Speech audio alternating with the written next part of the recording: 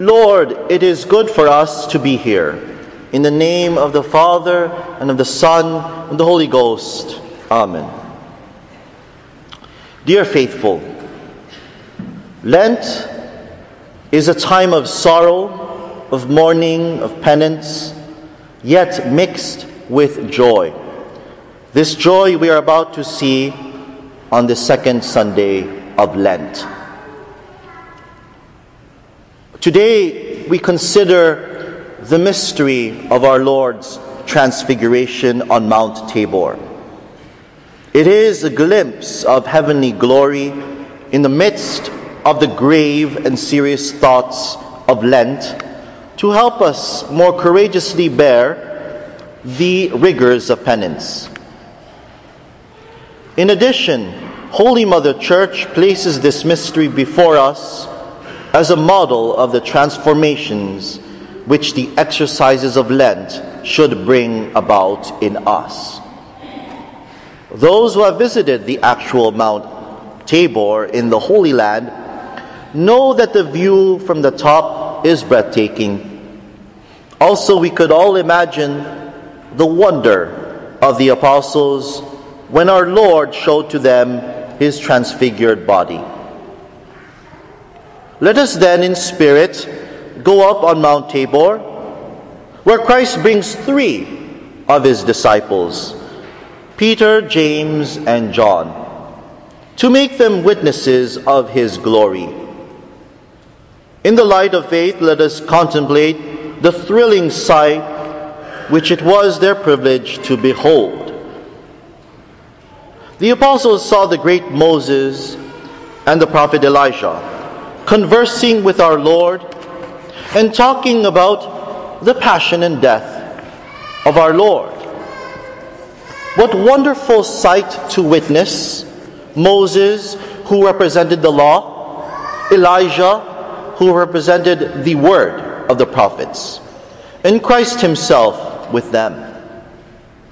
We would probably agree with St. Peter when he said to our Lord that they should install 3 tabernacles, one for Moses, one for Elijah, and one for our Lord. Just like an epic that we have read, or an adventure movie that we may have watched in the past, we sometimes wish the book or the movie would not end at all.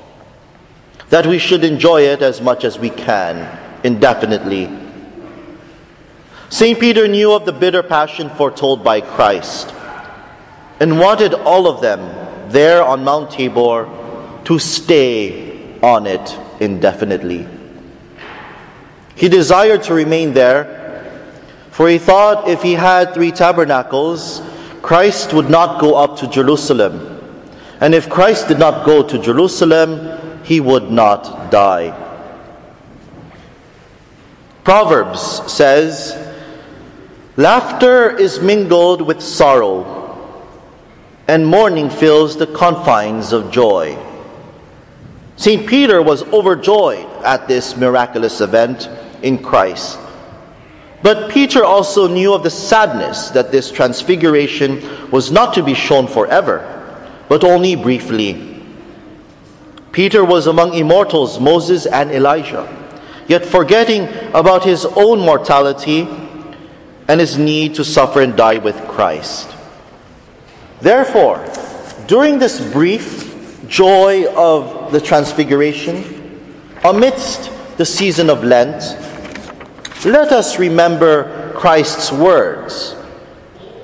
"I am come that they may have life, and may have it more abundantly." Our Lord said as well, "As the living Father hath sent me, and I live by the Father, so he that eateth me, the same also shall live by me." As we know, we embark together on this second week of Lent. Let us make sure that our actions for this holy season are performed under the influence of the Spirit of the transfigured Christ and in union with him. Such is the mystery of the life we ought to enkindle, all of us, dear faithful. One of the most delicious things that this part of Wisconsin offers are very good cheese curds and delicious maple syrup. Two items we might actually be giving up for Lent. But let us look closely at maple syrup and observe that it is a product of the sap that had been tapped from trees.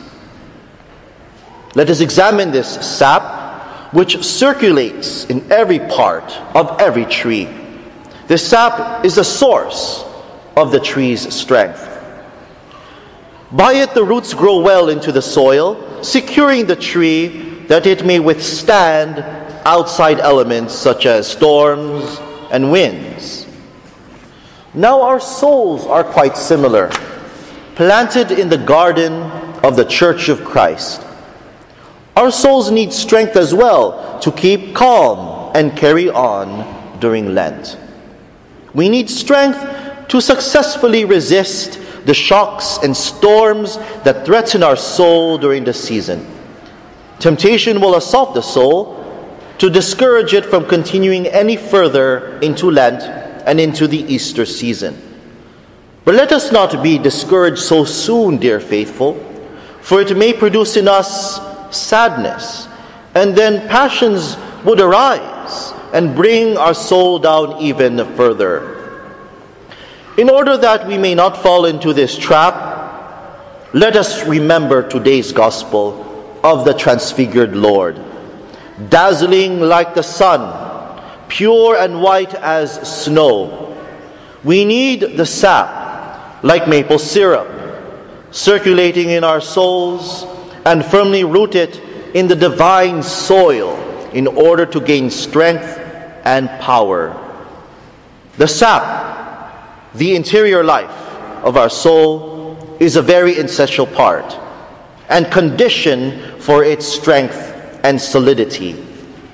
If we enter this Lent only with mere external appearances of virtue, without the sap of the interior life, without a solid foundation in the Lord, we will not have the strength to sustain our souls during this holy season.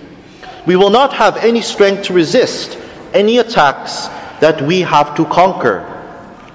It would be similar to a tree with shallow roots, or like the house that is built on sand. One wind and one storm will suffice to topple over the tree and the house. The three apostles were selected specifically by Christ to see his transfiguration. They were the most rooted in Christ. So must we, dear faithful, be rooted in Christ as well, in order to see God's brilliant body, God's splendid self. The sap then nourishes the tree and develops its branches and leaves, and makes the tree even more beautiful to behold. Thus, if during this holy time we abundantly practice supernatural works and enlightened by the Sun of divine charity, then our souls will be increasingly beautiful, and increasingly beautiful in the sight of God. Let us remember that acts such as fasting and penance, when seen only in and of themselves, are really insignificant. But when they are fused with the light of grace, they become holy and meritorious and confer perfection of the soul. This consideration then will help us to sanctify our ordinary actions and help us to profit by every occasion to practice virtue. On top of that, if we remember to gain plenary and partial indulgences for prayers and devotions we usually say as penance, then our actions will even be doubly fruitful. Maybe a resolution we take for ourselves this Lenten season is to read and discover more of Holy Scripture, or praying the Stations of the Cross more often, or praying the holy litanies of the Church. remember that these have indulgences attached to them, which can even make our penances more fruitful. Like St. Peter, who tried his best to be hospitable in spite of his interior sadness of the knowledge of the Passion of Christ, let our transfigured Lord help us to yield to every good impulse to perform acts of humility, of mortification, obedience, purity, charity, patience, and religion. This is the secret unlocked and available for all of us today, the secret of holiness. Now our tree, with its lovely branches and leaves, strengthened by the rich sap inside, would be incomplete if they have no fruit to bear. Every man will be judged according to our works. We hope to produce fruitfully good works by our continued development of our interior life. It would be all the more fruitful if we make our actions more conformed to the will of God instead of what we desire. St. Peter wanted to build those dwelling temples for Moses, Elijah, and our Lord, but finally accepted our Lord and followed him on his path to Jerusalem and eventually to his passion. Witnessing the immense and dazzling light that emanated from our Lord, let us listen to the voice of the Heavenly Father, proclaiming His Son and directing us to hear His word as we continue on with our penance and mortification. Dear faithful, let us acknowledge Christ as our Savior, as our divine Master, and ask Him to grant us a participation in the beautiful mystery of His transfiguration. Amen. In the name of the Father, and of the Son, and of the Holy Ghost. Amen.